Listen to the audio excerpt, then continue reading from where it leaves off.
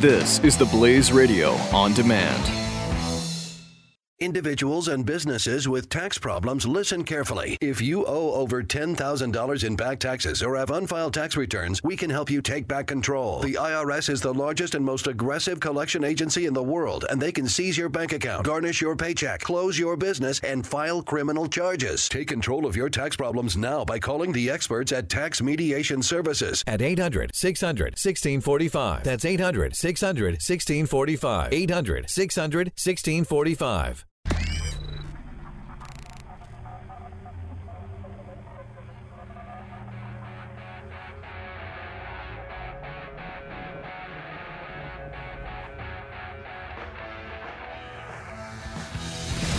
Now, spreading freedom across the nation. This is 3, 2, 1. The Buck Sexton Show. Team Buck, welcome back to the Freedom Hunt for Hour 3. I want to talk to you a bit about some national security, but not really in the breaking news sense, more in the theoretical, conceptual sense of things.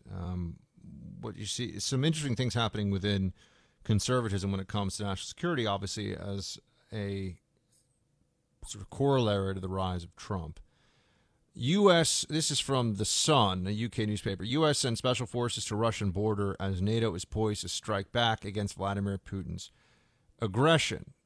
So there's this concern right now that the Kremlin is going to have nuclear-capable missiles deployed in the Russian province of Kaliningrad, which borders Poland, Belarus, and Lithuania. So there's a sort of Russian enclave of Kaliningrad. And it's a place where the Russians are beefing up some of their strategic military presence. And there's this discussion that's happening now as to whether, well, for a couple things. First of all, everyone is being told constantly that Trump is in the pocket of Russia, that Trump loves Russia so much, and we're supposed to take that. Well, in part, it's based on some of Trump's statements. I understand that. But how in Russia's pocket, we'll have to see. I remember when George W. Bush looked into Putin's eyes or looked into his soul or whatever it was and saw a good man or a man he could work with. I think it was Nancy Pelosi who said, unironically, years ago, that the road to peace in the Middle East runs through Damascus. Whoops. There's stuff running through Damascus, but it's not peace. It's suicide, car bombs, as well as all kinds of other horrific atrocities of war. So we look at what's going on right now in the Baltics and with our NATO obligations, and I do think that you're going to see more of this discussion, this debate happening that I'm going to get into with you now, and that is maybe there's going to be some rethinking of how we approach all this stuff.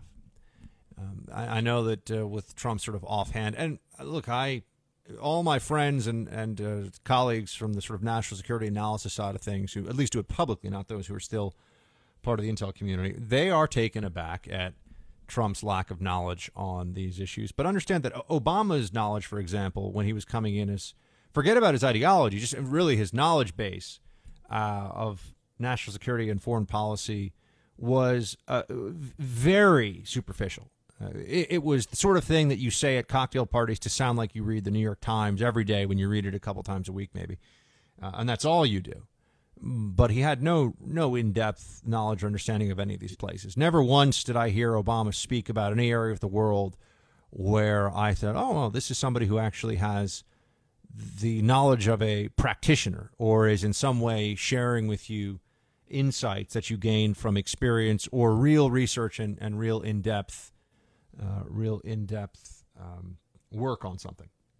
So Obama was always praised for his sort of eloquence on international affairs. I mean, forget about the apology tour and all that, but it was to anybody who I think has spent real time on an issue. And there's various gradations of this, right? I mean, when I was in the CIA, I was drilling down to the individual level, but also in a specific country and a specific period of time.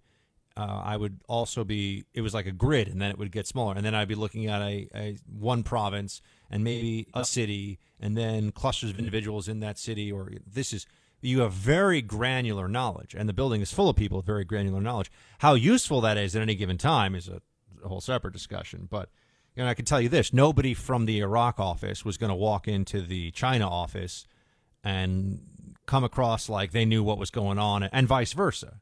Right? It's just not really possible. There are experts. There are subject matter experts. We call them SME, subject matter experts. Maybe people say SME, but I think it's SME.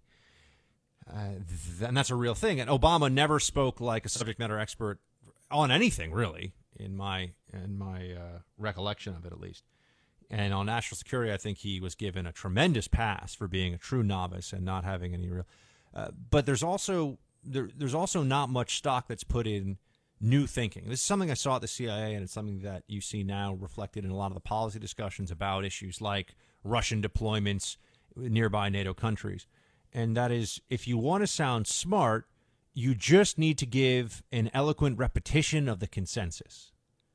You just need to use big fancy words to reiterate, to repeat what has already been said about an issue when that is considered the sort of smart position on it, right? And there are a number of things for which we can point to a number of areas where you'll know, oh, okay, well, we need a sort of a multilateral approach with allies in our counterterrorism fight. That's a meaningless statement, but people will go on TV because they're constantly asked in the 3 minutes of a TV segment or 5 minutes of a TV segment of which a counterterror expert might be given a full 90 seconds to speak. And if you're me, you're going to be given 60 seconds to speak, and you're going to be interrupted 3 times if you're on at least one of the networks. That's not Fox. And they are going to ask you, how do you fix things, or what can we do? And people say, oh, well, we need more cooperation with our allies. This is a meaningless statement. We're already cooperating with allies on any number of fronts when it comes to terrorism. It would have to be much more specific. But part of it is the time constraints, and part of it is also, some of this stuff is complicated. But I just love it. But that's what you say if you want people to nod their heads and go, yeah, exactly. More cooperation with our allies. That's a smart thing to do. If you wanted to push a piece, and this was from pretty much anywhere in the intelligence community, if you wanted to push it beyond where the intel was, what you could do is say somewhere in the analysis portion of it, right? Because there's a whole other language from the intelligence community of how they pull together these pieces, what they're called, whom the audience is for any one of these pieces, and the level of classification determines who it can go to sometimes. But they would one thing you would see is the possibility for, quote, miscalculation. That was something I'd come against. Oh, well, yeah, sure. This probably is going to mean nothing, policymaker, but there's always the possibility of miscalculation, right? If you wanted to sort of sex up your analysis piece in the intelligence community, you'd essentially do that, which is a fancy way of, well, worst case scenario, and this all of a sudden gets interesting. How likely is the worst case scenario? No, not very likely.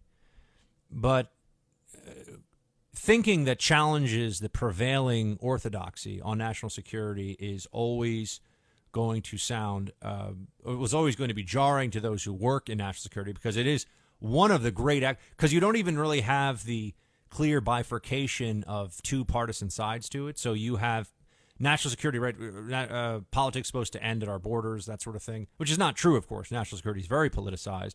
But you at least have the pretense that this is sort of beyond politics. And on some issues, it is beyond, right? I mean, we can all agree North Korea, Democrats and Republicans agree North Korea is bad. Democrats might think it's because of like what America has done in the world or something, but nonetheless, they can agree North Korea is bad.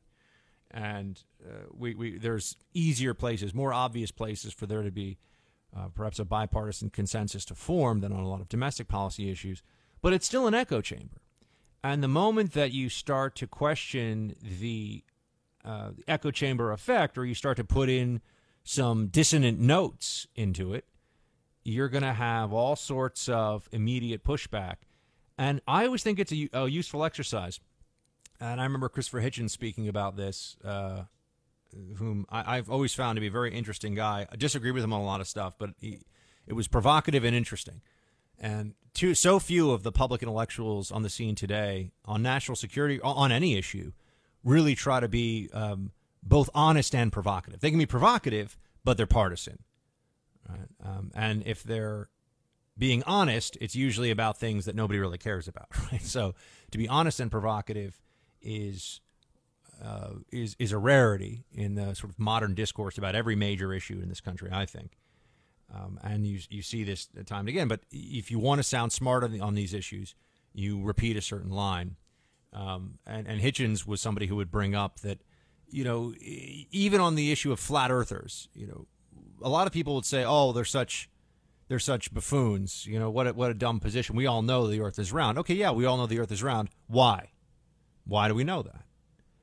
And you begin to peel away at some of this, and you'd say to yourself, okay, even if that is still a true thing, which it is, right? The earth is round. I'm not actually advocating anything other than that. But ask yourself, why? How do we know that? Could you explain to a 10-year-old in 60 seconds why we know the earth is round? And what you start to get at is that there should always be the constant testing and retesting of orthodoxy, because orthodoxy is often just a fancy way of saying assumption. The false security of consensus, right? This is what we are told. This is what smart people say. And if you don't want trouble, this is what you are going to say. And I think that some of our military posture, or I should say foreign policy and national security posture around the world, falls into this category at this point. And that's not to say that it's wrong. It's just to say that you're not even allowed to bring, okay, well, why? And I think this issue of the Baltics that came up, there was a very, to me, interesting exchange between a few people here. You had Tucker Carlson speaking to Gary Kasparov. Tucker's doing a very good job with his new show over at Fox. Kasparov is a guy I like and is very interesting and has done my show both on Real News, and I think we've had him on radio before too, many times in the past, or numerous times. I don't know if many times is accurate, but. And Carlson said to Kasparov, why should I send my 19-year-old son to defend the Baltics? That's a worthwhile question. The answer to it may be because we need to adhere to our obligations and uphold the international order and deter Russian aggression, and I understand all of that. But it's still a question that should be asked and answered. It's not a question that should be shouted down. And our friend, and I will invite him on because I do not talk, especially about people that we have had on the show who've been kind enough to give us their time. And I'm not really offering a criticism so much as just illustrating the argument here. But our friend Tom Nichols, who has joined us before, wrote below in a tweet about that Carlson to Kasparov, why should I send my 19-year-old son to defend the Baltics question? He wrote, I remember when Carlson pretended to be a conservative. And then Michael Dougherty, who is a verified Twitter guy, who is a sort of a writer, and I see him popping up on Twitter too, responded to that. American conservatism means committing yourself to the things the founding fathers valued, like maintaining Estonia's sovereignty, obviously being facetious here, but all illustrating quite an interesting point.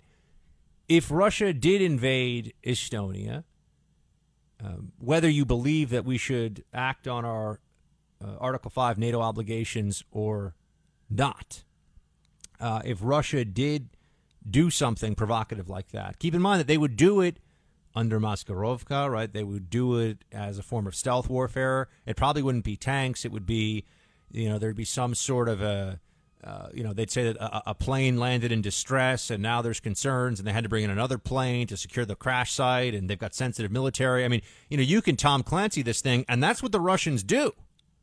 It's what they did in Crimea. It's what they did in Ukraine. It's what they've done in Syria. So, although a little more openly in Syria. We should start to ask. I know that this is happening now because Trump says things like they need to pay more for their own security, and he says things a little bit offhand without necessarily knowing the details and facts of these things, but gut instincts matter too. And I don't want to be in a position, or I don't think America should be in a position, not that me and America are inextricable, but we kind of are. I don't want to be in a position where questions are asked and the assumption is that they don't even need to be answered, especially when it comes to where we would send our young men and women to die, possibly, on a field of battle. The question, why should we send people to defend Estonia if it were to be invaded by Russia, is one that should both be asked and answered. It shouldn't just be, well, we all know the answer is yes. Why? Why is the answer yes? And to what extent? If we're going to have better foreign policy outcomes, if we're going to make sure that we don't have any repeats of some of the mistakes we've seen, under Obama and Bush administration. All administrations make mistakes on these issues. It's just a question of degree. Then I think it's worth it, instead of just being snarky and trying to shut these things down. I do think it's fair to ask, why would you send your 19-year-old to defend the Baltics? I think many of you would say, yeah, and I'd go too, those of you who are active or former military. But the point here I'm making is, okay, and let's get into the why. Because deterring Russian aggression is a question of maintaining international stability, has an immediate impact on economic markets. Russia, if left unchecked, would eventually threaten directly American interests. You go down the line.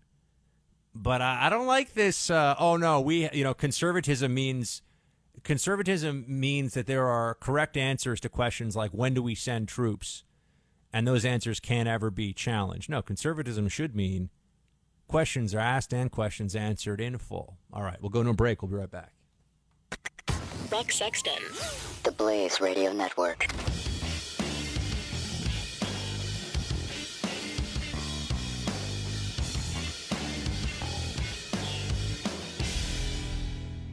Individuals and businesses with tax problems, listen carefully. If you owe over $10,000 in back taxes or have unfiled tax returns, we can help you take back control. The IRS is the largest and most aggressive collection agency in the world, and they can seize your bank account, garnish your paycheck, close your business, and file criminal charges. Take control of your tax problems now by calling the experts at Tax Mediation Services at 800-600-1645. That's 800-600-1645. 800-600-1645.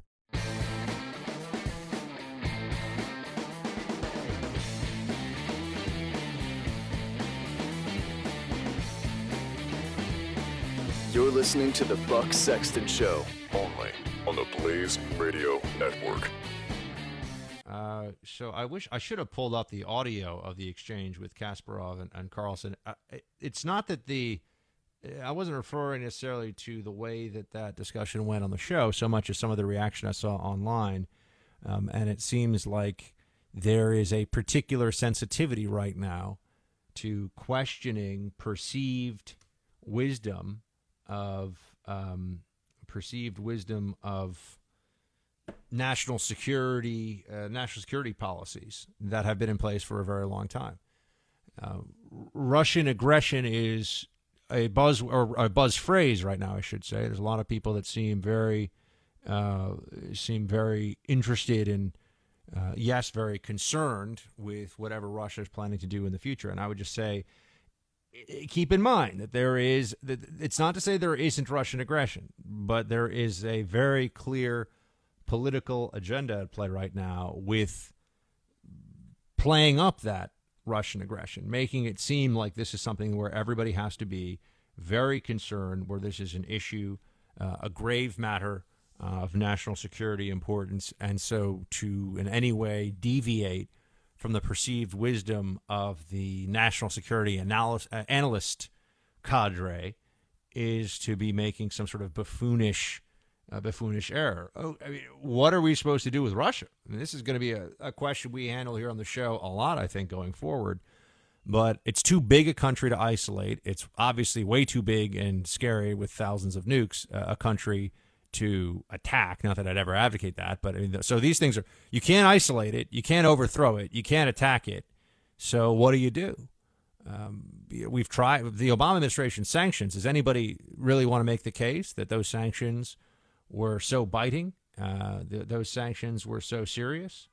They changed the outcome of anything in Russia? I mean, I have a Polish friend who used to tell me, I always thought it's kind of funny, that nothing brings the Russian people together like suffering. And it seems like there's some truth to that when you look at the public opinion polls of how much people support Vladimir Putin. It seems like there's some very real concerns out there about the effectiveness of those sanctions. When you look at how few Russians, it seems, have really had their minds changed about anything other than that the West is out to get them, that the conspiracy theories they're told are true. This is a very complicated matter, but it's going to be boiled down increasingly by the media into Trump is a Russian stooge, Trump bad, Russia bad, And if you start to wonder, well, are there ways to do? I remember when Obama said that he'd have more flexibility with Russia, and everyone's like, yeah, after his election, not everybody, but Democrats didn't really freak out about it. All right, team, send me a message about today's show if you want on Facebook.com/Buck Sexton. Back in a few. The Buck Sexton Show on the Blaze Radio Network.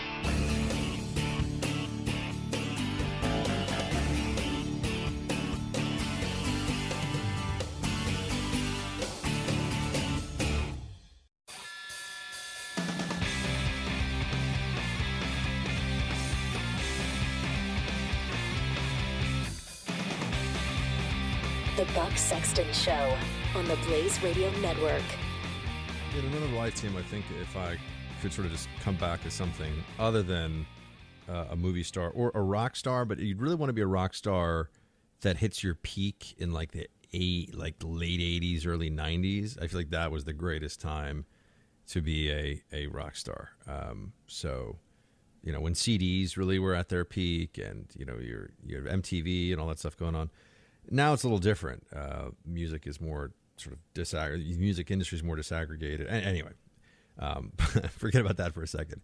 I also think it'd be fun to come back as a professor of the classics. But I'd want to be a professor of the classics who consults on historical projects. One of the things that's really annoyed me for a long time about movies that are based on a historical event is it's one thing when they, for dramatic effect, they got to throw in probably some beautiful ladies and, that didn't really, I can handle in Braveheart, the princess from France who, that didn't happen, but okay. You know what I mean? I can sort of go with that.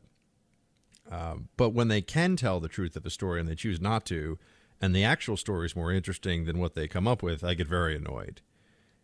So I recently, I finished watching Spartacus, and these are things that I watch. And as I said, my brothers, particularly my older brother, makes fun of me and says that if there's wine, wenches, swords, and beards, I'm in. That's what, and he's right.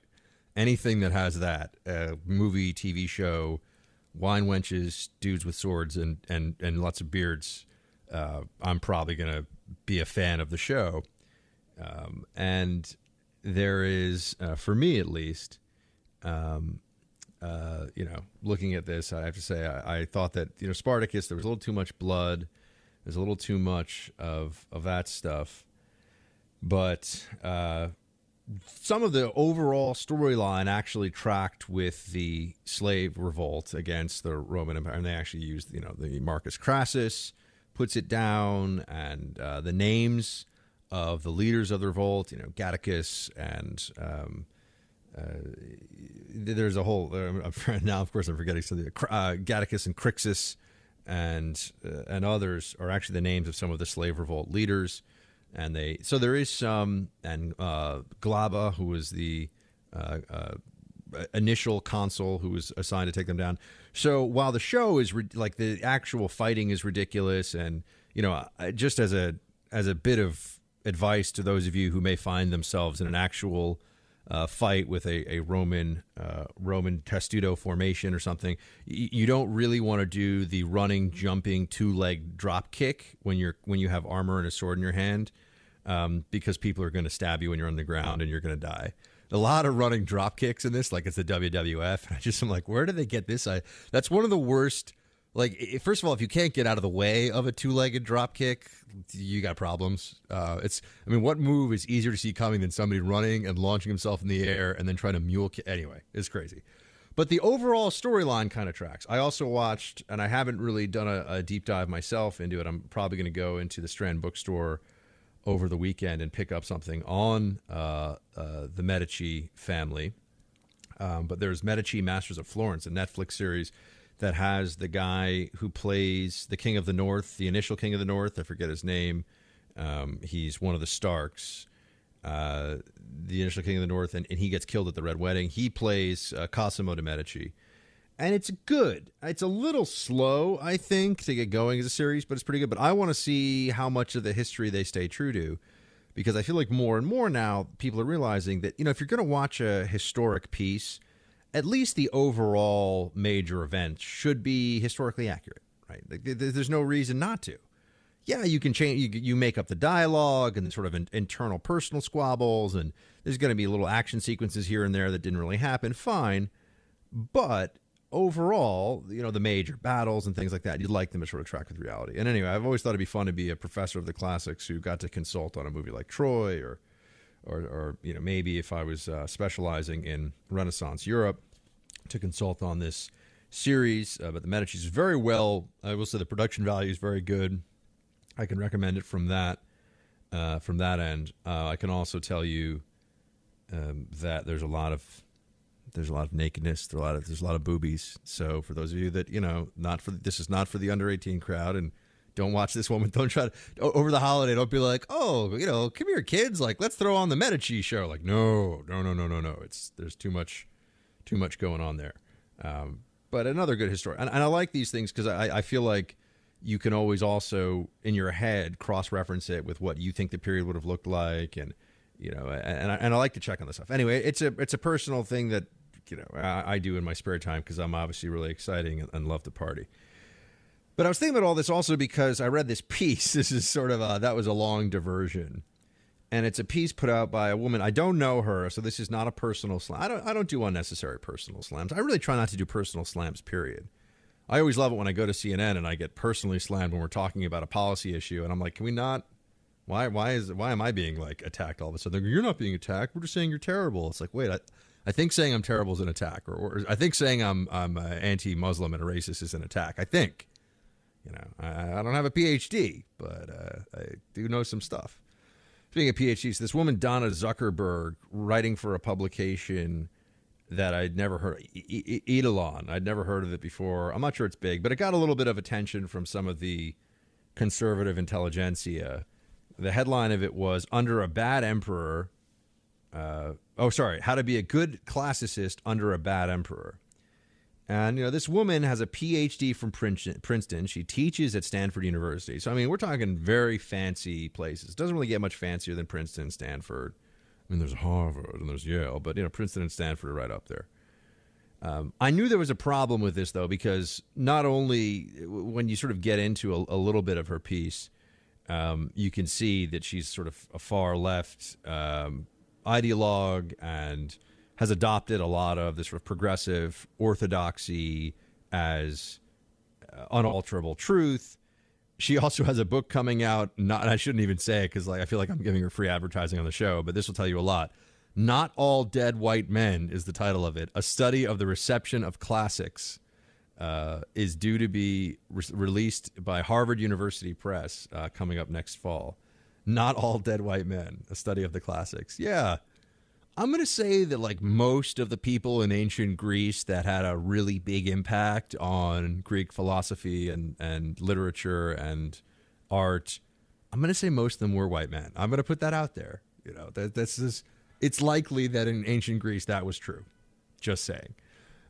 But she has a different point of view. But that's not even really what I wanted to get into here. As you can see, I'm bouncing around with my thoughts on this one. She talks about, well, let me read you a bit of this piece. A specter is haunting the internet, the specter of the alt-right. Somebody who's a PhD in the classics talking about the alt-right. This should be interesting. The forces of white supremacy and toxic masculinity, fueled by a sense of entitlement dwarfed only by their inflated estimation of their own intelligence, have entered into an unholy alliance to remove feminism, political correctness, and multiculturalism from America. Now, stop there for a second. See, this is what I was trying to say to you before, and I know I'm on with some of you are a little like, what? And with a lot of folks, you're on sort of dangerous ground the moment you say, well, hold on a second. Is this guy Spencer and these racist buffoons, are they the alt-right, or is there something else that's a part of the alt-right? Or because the alt-right used to refer to something else. It's now been co-opted, it seems, by sort of neo-Nazi white nationalists, but that's not how it was, even by the New York Times, referred to a while ago. And removing feminism, political correctness, and multiculturalism from America, I want that on my resume. So I don't want that to be something that only the alt-right is doing, or that the alt-right has some sort of a claim to beyond me. I just put this out there. Okay, but back to her piece. So she writes this these hateful words And it's so terrible that when I get rid of feminism, political correctness, and multiculturalism, I think those things should be eradicated immediately. All right. On November 8th, 2016, after enduring years of mockery, months of being told that they are the arc of the moral universe, would never let it win, the alt-right scored its first significant political victory, the election of Donald Trump to the highest office of the most powerful country in the world. Last week, this woman writing, this PhD from Princeton, who teaches, remember, she teaches the classics, ancient Greece, ancient Rome, yada, yada. So she writes here, last week I gave 2 lectures about my research on classics and the manosphere. Now, first of all, anyone who uses the manosphere with any level of seriousness is worthy of mockery, period.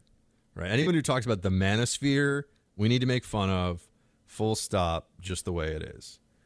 And which is great. So she uses the term manosphere. And then she sort of goes on to talk about how we need to fight back against the manospheering of the classics. And she's worried that the alt-right, when it talks about Western civilization, is hijacking the real sort of study of Western civilization, and she wants to push back against this. But I wanted to also give you some of it, because I'm sure this is representative now, because all these academics, they all parrot each other. And they all want to stay within certain guidelines that they're sort of creating as they go. But it's, they are in a constant evolution of the progressive echo chamber, right? It's just they're all trying to stay within it. And yeah, it's sort of shifting over time, but they're trying to shift together. Think of it like all the kids chasing one soccer ball around, right? They're all clumping together. That's how in different humanities, in different areas of the humanities with academics who this is what they do. They teach at these universities and they have these wonderful jobs where you have very little pressure and very little stress. Once you get tenure, before then it's like misery and you're underpaid and it's terrible. But once you get tenure, you're in great shape. And you're, generally speaking, especially at these elite institutions, really overpaid. But she says, this is what to do about the manosphering of the classics that will occur under a Trump administration, right? So we're pulling a bunch of threads together here. We're pulling Trump's victory together with the manosphering of the classics and the alt-right. And, this is all a big mishmash, but it's kind of fun to get into it. She writes, when you hear someone, be they a student, a colleague, or an amateur, say they are interested in classics because of the Greek miracle or because classics is, quote, the foundation of Western civilization and culture, challenge that viewpoint respectfully but forcefully. Engage them on their assumed definitions of, quote, foundation, quote, Western, quote, civilization, and, quote, culture. Point out that such ideas are a slippery slope to white supremacy. Seek better reasons for studying classics. So this is a PhD from Princeton who teaches at Stanford, writing publicly about how somebody who says they want to study the classics, which I did as a sort of a lay person over the course of my studies. I am not an expert in the classics by any means, nor would I ever pretend to be.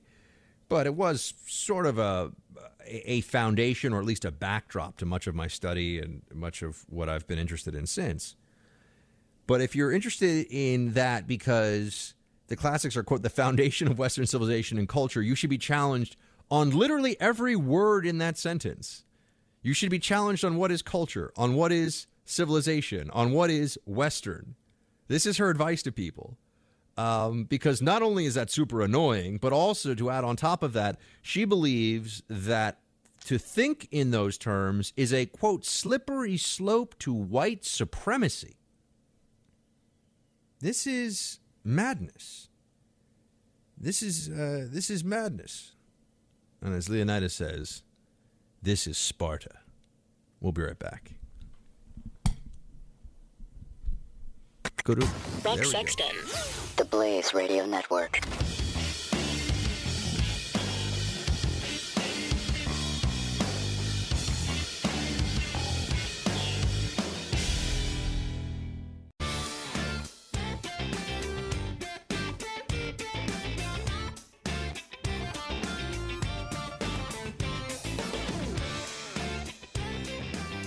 You're listening to the Buck Sexton Show. Only on the Blaze Radio Network. Hey, team, just returning this Donna Zuckerberg piece here. She also writes, these are her ideas for people going forward to deal with the alt-right's co-option of the classics because Western civilization and the Western miracle somehow is now akin to white nationalism. It's just insane. I don't even know what that. I mean, she's just gone off the deep end here. But she writes, in your scholarship, focus on the parts of antiquity that aren't elite white men. And, of course, read and cite the work of scholars who write about race, gender, and class in the ancient world. Yeah, I mean, there was slavery in ancient Greece. It wasn't based on race. It was just slavery, which has existed for thousands of years in the world and is talked about in America only in the context of American slavery. We forget about Islamic slavery, and we forget about slavery in the ancient world. And anyway, but I just think this is fascinating, that to focus on the parts of antiquity that aren't elite white men. Okay, I mean, we're talking about the ancient world. You know, where are we talking about here? We're talking about Greece and Rome. I don't know. Not a lot of not white men come to mind in terms of what I said: leadership, military. Maybe it's just these were oppressive societies in their own ways. Anyway, moving right along. I just think that's fascinating that this is now that even the classics have been politicized to this extent. That you have a PhD talking about the manosphere and how the alt-right is trying to take over the study of Western civilization. Nothing is sacred. Nothing is safe anymore, my friends. Hat tip to Mike. Another list that he sent me of the most important books to all of humanity: the Bible, the Quran, the Communist Manifesto, the Republic, Wealth of Nations, Origin of Species, Relativity, Albert Einstein, and A Brief History of Time. Again, with the exception of the first two on that list, and very few people have read both, I think, of those two, but how many people have actually read the Communist Manifesto, Plato's Republic, Adam Smith's Wealth of Nations, Darwin's Origin of Species, Einstein's Relativity? I know they've had a huge impact, but it's interesting to me that, I mean, let's be honest with ourselves for a minute. How many of us have actually read it? I'm not going to lie. I haven't read a bunch of them. I definitely read the Republic, the Communist Manifesto, haven't read Relativity, and haven't read A Brief History of Time. Haven't even read Adam Smith. Shields high! The Buck Sexton Show. Only on the Blaze Radio Network.